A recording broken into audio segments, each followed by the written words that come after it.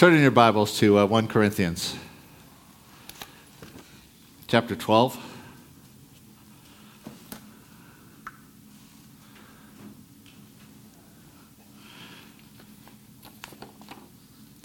We've been in the process of laying foundations or cultures for the church. You know that every group of people has values or cultures, whether they intend to or not. They do. So rather than just allow them to come, we've been trying to lay a right foundation. Steve shared really well last week about the infilling of the Holy Spirit, which I really enjoyed because I had a new infilling of the Holy Spirit. And it was wonderful. We'll see if it works in my preaching this morning. No. And so I wanted to follow up on that. 1 Corinthians chapter 12. It's about the manifestations of the Spirit, or the gifts of the Spirit. I'm going to tell you right now, I'm going to start with that, and then I'm going to get sidetracked for the whole rest of the morning, and then we're going to come back to that next week. Okay? Because as I was preparing, I realized that in the early days of a church, we have to lay the right foundations. So, now concerning spiritual gifts, brethren, I don't want you to be ignorant. It actually says now concerning the spirituals or the supernatural. The term gifts is not there. It doesn't say concerning spiritual gifts. It says concerning the supernatural or the spirituals. Brethren, I don't want you to be ignorant. Now, you read it and you see it there, but if your Bible actually is a word-for-word translation, like mine is, you'll see that that's actually in italics. It's not there. Which is why we're going to get distracted this morning. Verse 4, there are diversity of gifts, but the same Spirit. There are differences of ministries, but the same Lord. There are diversities of activities, but the same God who works all in all. Verse 7, but the manifestation of the Spirit is given to each one for the profit of all. What's given to each one? The manifestation of the Spirit, not a gift. Okay? Now I'm going to get distracted here, and I'm going to tell you why. I was talking with a friend a few years ago who had been doing some teaching on the gifts of the Spirit from the church background that she came from, and they had this whole course outline that included surveys of helping people find their gifts, included a teaching on that gifts. There's a scripture in, Romans, that says the gifts and the callings of God are irrevocable. And therefore they said that if God gave you a gift and you weren't walking with God, you still had that gift. So people who were given the gift of prophecy but weren't walking with God became clairvoyants. And I went, whoa.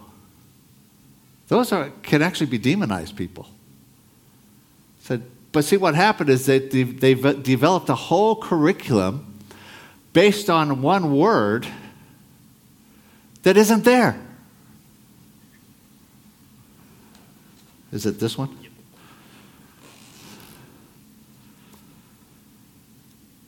We're going to come back to that next week. But I want to talk about the authority of the Word today. I want to lay a foundation of the authority of the Word. Everyone says what they do is biblical. My friend who had taught this curriculum, and she actually taught the curriculum, they were convinced that what they were teaching was biblical. But it actually wasn't. And it actually, not that it was bad, though there was some parts of it that were really weird, but it was very limiting. The whole focus was you find your gift and then you operate in that. But if you understand the manifestation of the Holy Spirit, He wants to manifest Himself through all the manifestations through you. You're not limited to one. That's what we're going to get to next week. The authority of the Word. Steve shared on the Holy Spirit last week, which was fantastic. But what we need to realize is that we need the Holy Spirit and we need the Word. We need both if we're going to be the people that God wants us to be. A friend of mine used the illustration. Someone once asked him, which is more important, the Word or the Spirit? He said, when you're flying in an airplane, which is more important, the left wing or the right wing? Which one can you do without? See, if you're going to actually follow God, you need both. We can't do without any one. So what is the Word of God? See, we're talking about what God has said and what God is saying. The Bible is what God has said. The Spirit is what God is saying. You know, some of you know that there's things in the Bible that are very general. The Bible talks about marriage, but there's no place in the Bible that my wife Mary could find a scripture that says she should marry some guy named Russ. I could probably put together some idea that says I should marry Mary because there is the word Mary in the Bible. But unfortunately, there isn't Russ. I don't know why. 1 Corinthians 3:16. I feel like I'm speaking to the choir this morning because I'm pretty sure that you guys know this. Sorry, did I say I meant 2 Timothy?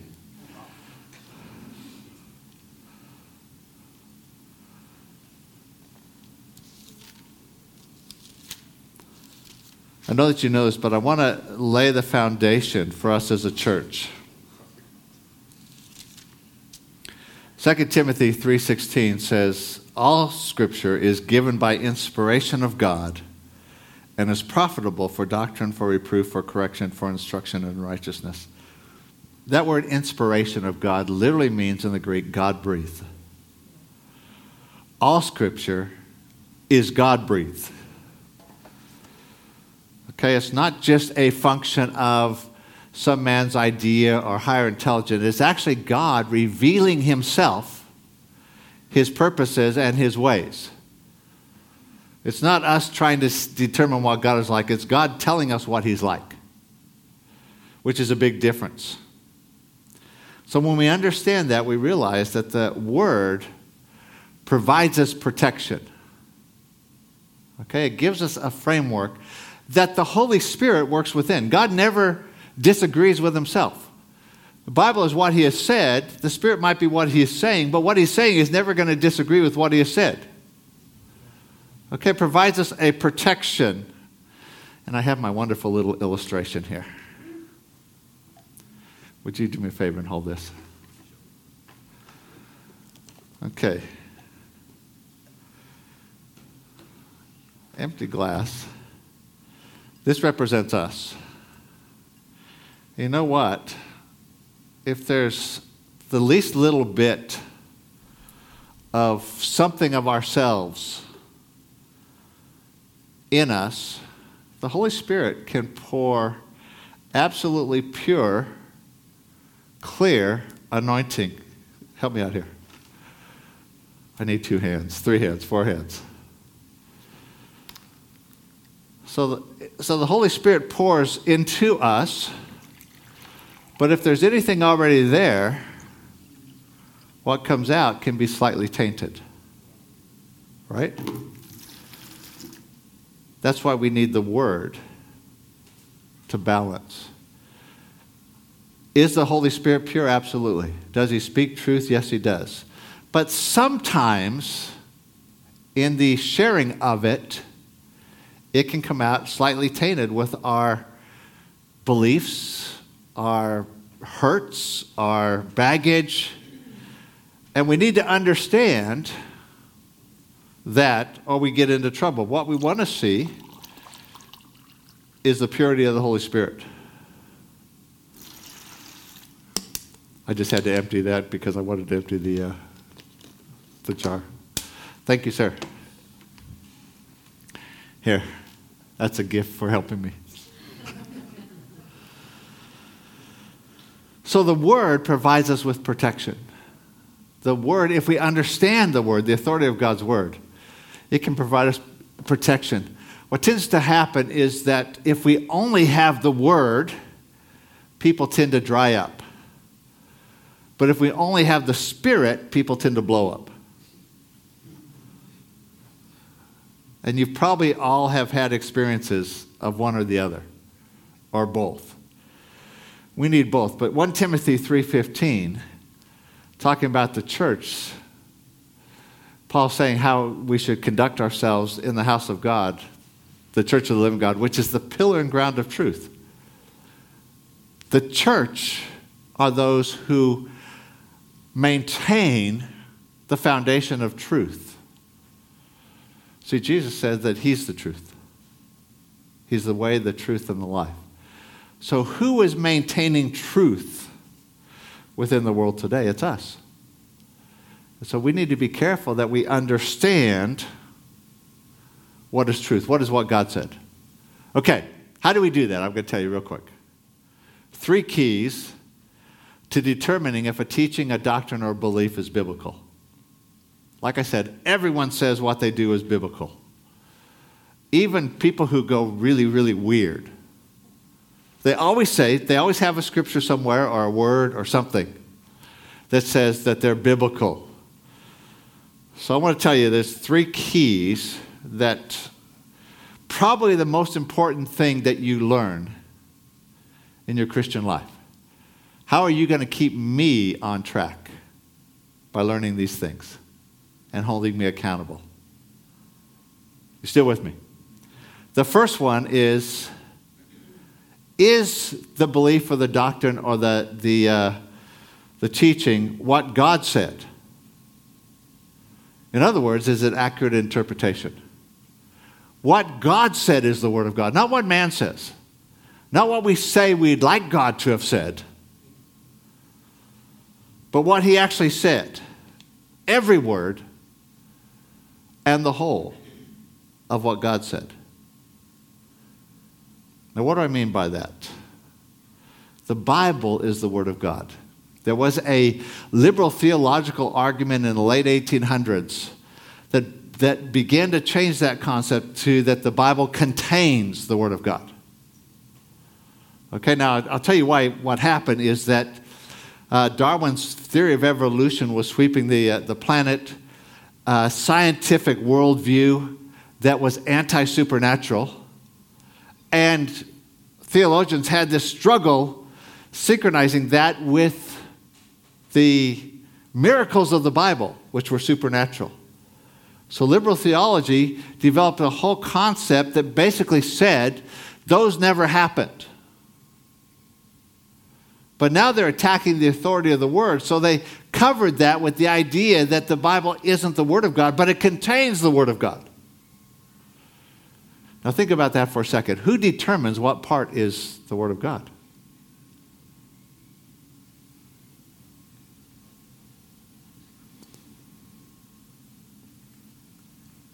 I do? You do? Some theologian who doesn't even know Jesus does? Who determines that?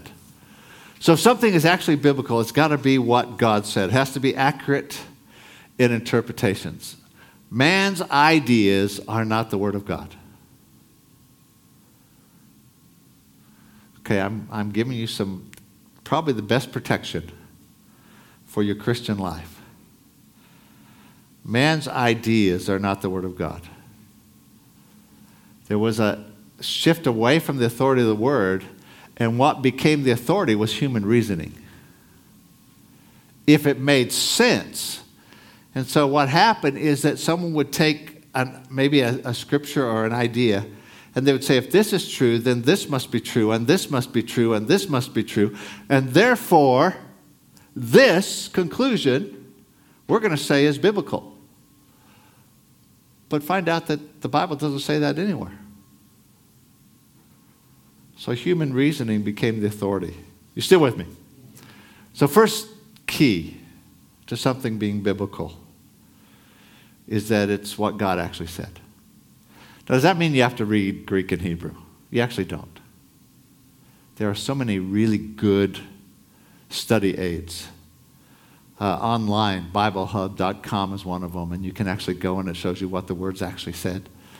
But like this, you need to know, is that word actually there? See, the whole approach to biblical translation for years was the absolute authority of every single word. But as I said, in the late 1800s, that liberal theology began to move away from that. And that it didn't affect conservative theologians till the 1970s. So almost 100 years goes by. And then something happened in the 1970s, and I'm going to step on some of your toes here. But the Zondervan Publishing House decided they wanted to establish a new translation that was easier to read, called the NIV. Okay? And they did something that conservatives had not done up to that point. They decided they would translate thought for thought rather than word for word. Okay, what happened? They basically said what was actually spoken by God, what God said, what God inspired, it's just the idea, it's not the word. Now think about that for a second. They've actually crossed over the line to the Bible contains the Word of God, not the Bible is the Word of God. Why did they do that? Because in the U.S., the number one market, to get a patent on something that already exists, there has to be at least 10% difference. So the Bible exists. Unless you had a study Bible with study notes, if you just have the Bible and you want a new patent, which is the only way you make any money, it has to be 10% different. So how did they attain that? They translated thought for thought. Now, I'm not saying the NIV is totally heresy, okay? I'm saying you need to be aware that you're not building your doctrine on words that have been mistranslated or are not even there. It can be inspirational. I sometimes read the Message. You know, the Message is Peterson's paraphrase. Now, it's not a translation, it's a paraphrase.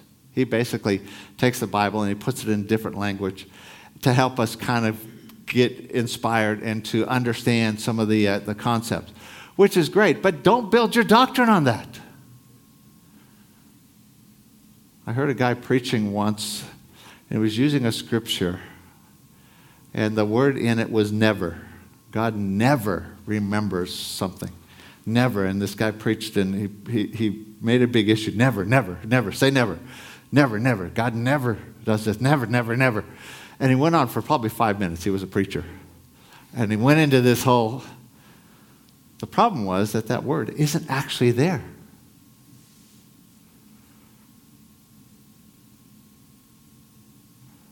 You still with me? Take a deep breath. We're still good. Second key. I was way too loud. That was my fault.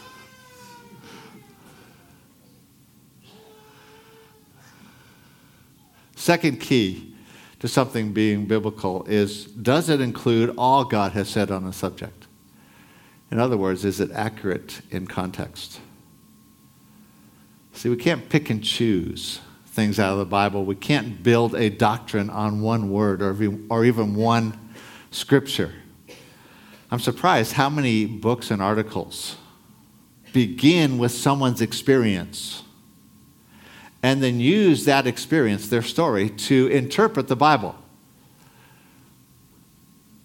I was given an article a number of months ago in the States, and the whole article was a guy who hadn't been healed of a sickness.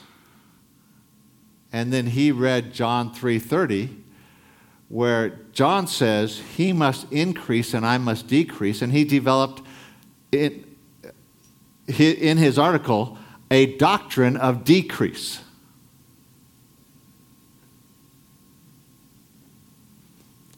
John the Baptist, in a time representing the Old Covenant, is saying, I must decrease that he must increase. Talking about Jesus, this guy takes it and interprets it based on his experience of not being healed and develops a doctrine of decrease. Are we happy if things go bad for us?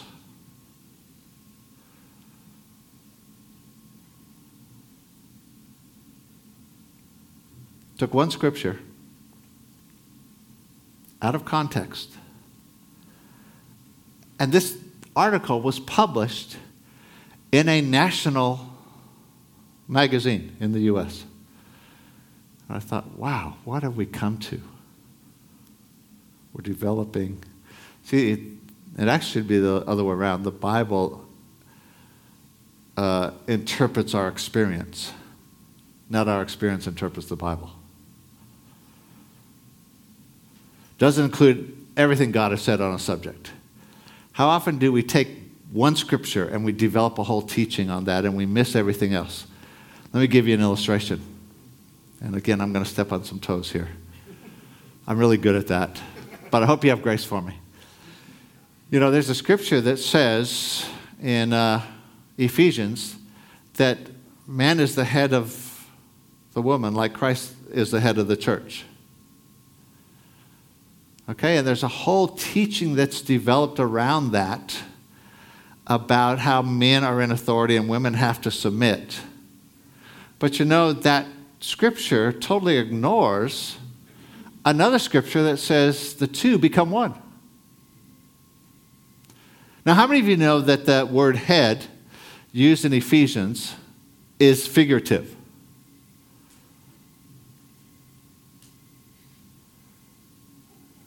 A cricket? How many of you know that the word head is figurative? Okay, I'm not actually Mary's head. I'm not sitting on her shoulders. Right? It's figurative. And the word head has 3 interpretations. It could be authority over. It could be stand in front like the head of a lion. And it could be the source like the head of a river. Why do we pick one interpretation for that rather than husband is the head of the wife he stands in front of, he stands before and takes the bullet if it's coming? He's a protector. Why don't we emphasize that? Why do we emphasize the authority over? Because it fit the culture. And because we ignored much of the rest of Scripture. You're talking about leadership. The very key point of leadership in the Bible is Matthew 20:20, where Jesus says that the kingdom leadership is not like the world. The world controls people, has authority over, but he says, but not so you. The kingdom, we don't have authority over people.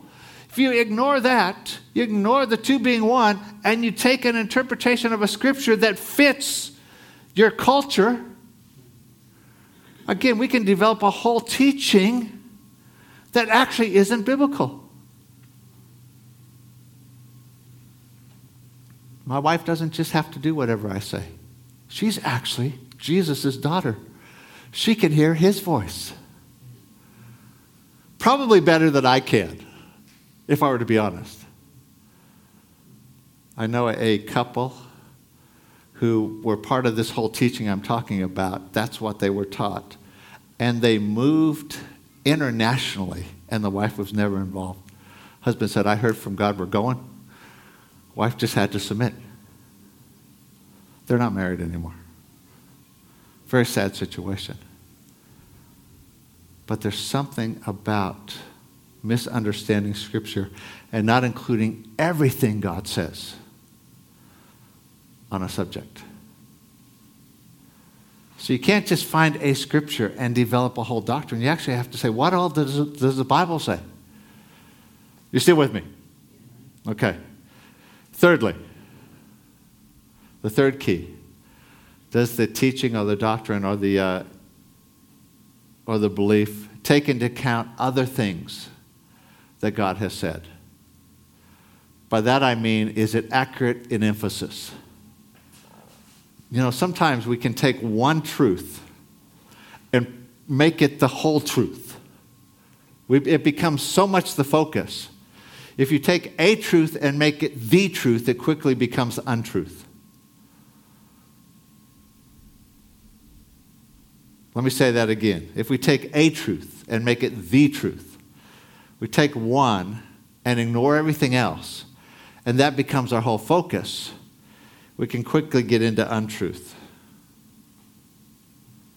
There are some who have taken the message of grace and pushed it to such an extreme that they actually, I've heard preachers say this, they actually say anything in the Bible that talks about what you do, like obedience, is works of the flesh, and it's people who don't understand grace.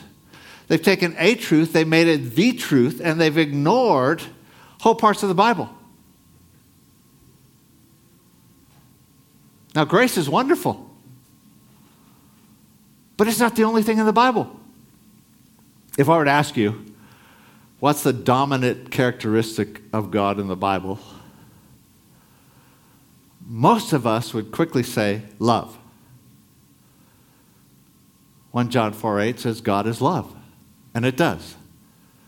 It's wonderful. But what about Isaiah 6:3? Around the throne, the angels cry, "Holy, holy is the Lord." Or Revelation 4:8. 4 living creatures and six wings, full of eyes around and within, and they do not rest day and night, saying, "Holy, holy is the Lord God Almighty, who was and is." They're not saying, "Loving, loving, loving is the Lord."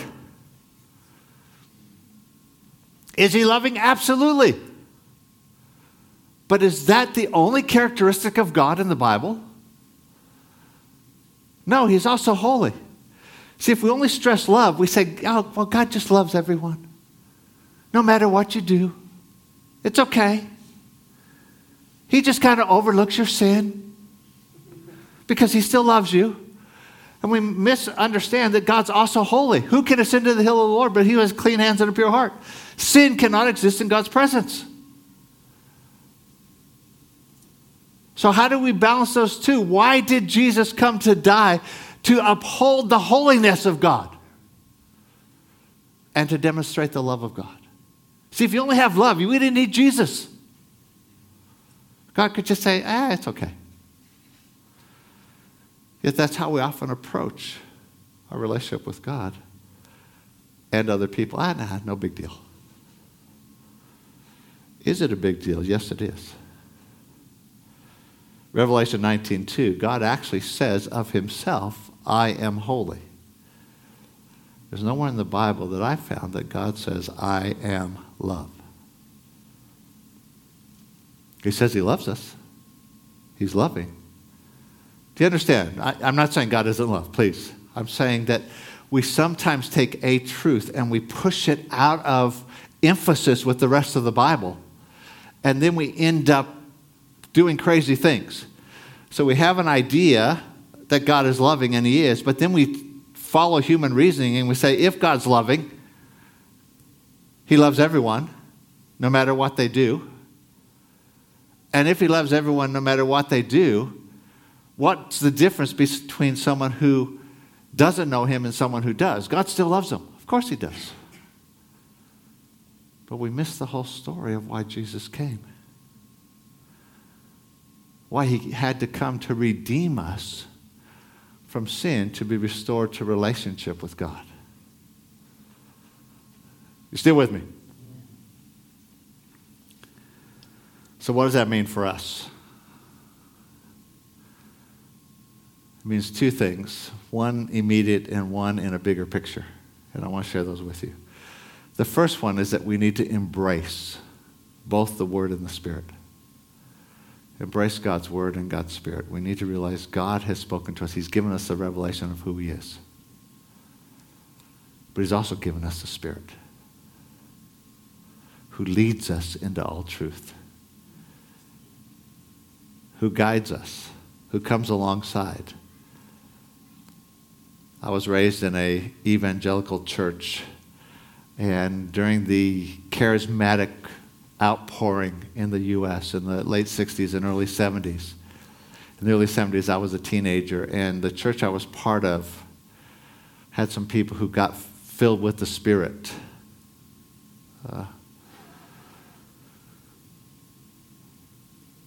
And the focus is often on the empowering of God.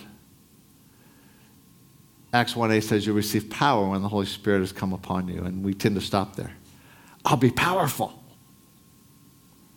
It says, and you'll be my witnesses.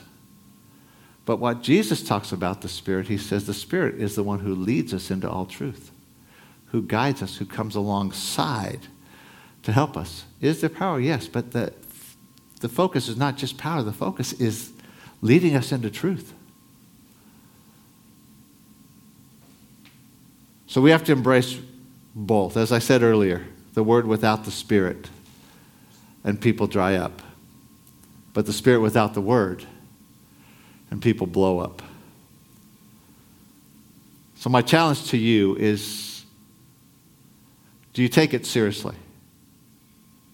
Will you study the Word? You are the pillar and ground and truth. You're the church. It's not theologians or scholars. It's us. People who have the Word. You know that guys gave their life so that we could have the Bible in a language that we could read it. Do we take that for granted? And let someone else, some scholar somewhere, some theologian, tell us what it actually says, or do we study it?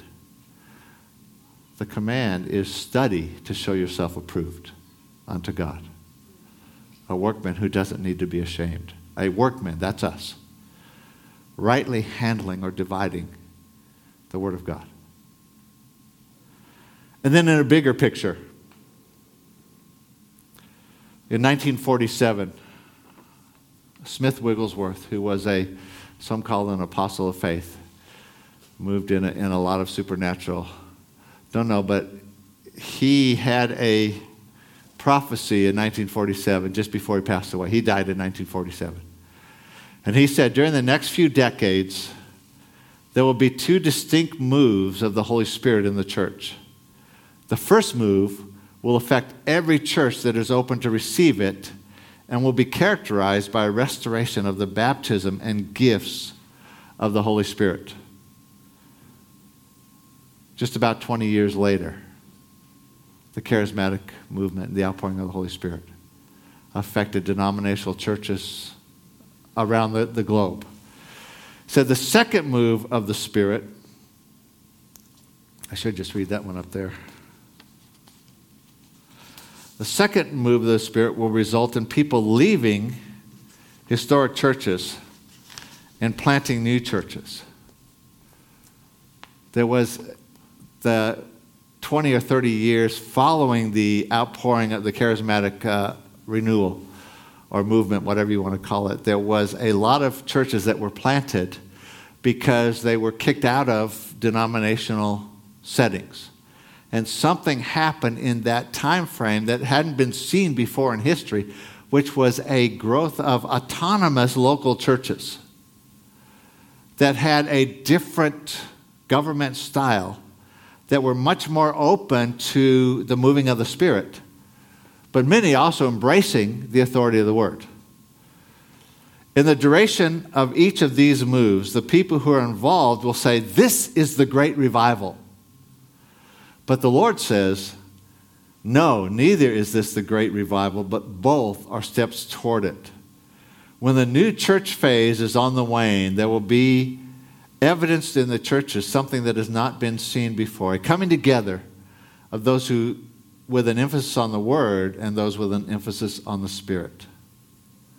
When the Word and the Spirit come together, there will be the biggest movement of the Holy Spirit that the nation, and indeed the world, has ever seen. It will mark the beginning of a revival that will eclipse anything that has been witnessed. Now, Smith Wigglesworth is not the Word of God, but it's in keeping with the Word of God. And you look and see in 1947 and in the decades to come, the outpouring of the Holy Spirit, the establishing of new churches. And when that, following that, will be a coming together of churches that emphasize the Word and churches that emphasize the Spirit. And that will bring a move of the Spirit. So for us individually, it's for our protection, but to be part of something that God's doing, we need to embrace the Word and the Spirit. We can't diminish either one. Amen? Where are you in that? See, we're going to focus on the manifestations of the Spirit. We're going to see more and more of the supernatural. But we don't want to get so caught up in that we miss the authority of the Word, because then we're in danger of missing what God's doing. Would you bow your head for a moment? Don't fall asleep on me. But I just don't want you distracted by anyone else. It's not more spiritual to bow your head, close your eyes, though we do this often. I just find that sometimes, what the Word of God says is that when we hear the Word, sometimes it doesn't take root because we're not open to it. Sometimes it does, but the cares of the world choke it out, and it never bears fruit. What that means is we leave here, and we're going to go have lunch, and we're going to meet with family, and we got other stuff to happen. And while we've heard something, we've never actually given it a chance to bear fruit and to get established. And so I want to establish a culture that we take a moment to reflect and say, okay, Holy Spirit, what are you saying to me? Not what is this guy preaching, but what are you saying to me?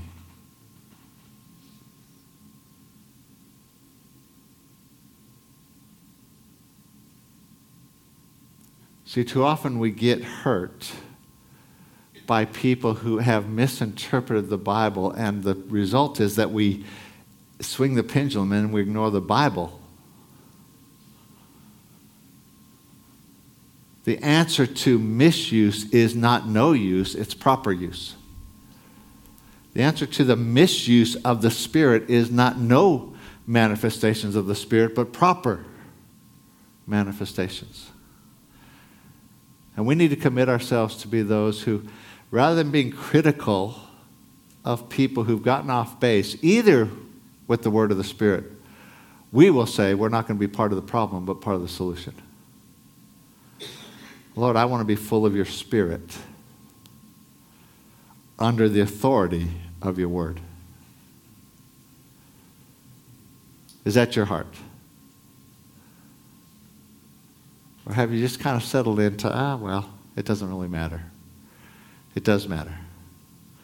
Holy Spirit, we thank you that you're the one who leads us in truth. Thank you that in this journey that we have together, you're wanting to show yourself, to manifest yourself. And we're wanting to see an increased manifestations of the Spirit. We open our hearts to you, but we also want to see the safety of the authority of your word. And so we say, we embrace the authority of your word. Everything you've said. Whether it suits our preferences or our desires or our culture or not, we embrace your word and your ways. But we also embrace your Spirit. We say, Holy Spirit, you're the one who pours the love of God into our hearts. Would you do that? In Jesus' name. Amen. Amen. I've got some coffee and tea and all kinds of goodies today. I keep telling the ladies we're getting spoiled because I make all this good stuff every Sunday. I haven't quite got it. This is only our 6th week. I haven't quite got it in my head yet that they're doing this every week. I come every week and I think, that was just a real nice blessing. But then the next week they do it again. And so it's finally getting in my brain. I get to look forward to this. So, can I close with just one thing? I'm a firm believer that as the Holy Spirit leads us into truth, there is no such thing as a bad question. If you have questions, feel free. Okay? I'd love to talk with you. Sometimes in a limited framework like we have in preaching or teaching, we can't cover everything in it, and sometimes we open up questions that we don't address. But Questions are good. The Holy Spirit's not afraid of questions. Jesus isn't. Okay? His actual word is still truth. I'm not afraid of questions because I'm not trying to convince you of something other than the Bible. And so if you disagree with me, that's okay. If you actually disagree with the Bible, I think Jesus might have a different take on it. And I've been around long enough to know that everything I believe isn't always necessarily totally Bible. So I'm open to be taught as well. But I have been around for a few years. And I have studied a few things. And so sometimes we have a aversion to questions, which I don't. And I'm wanting you to know that. This kind of format, this kind of lecture format where I do the talking and you do the listening, is probably not the most conducive for teaching. Okay? Interaction is more conducive, but it doesn't always work that way as a group grows. And so that's why we've settled into this. But I want to open up the door for questions. So, coffee, tea, some snacks and fellowship. Lord, thank you for your presence. And thank you for the privilege that we live in this time where we're on the verge of the greatest move of the Holy Spirit that the world has ever seen. Amen. Amen.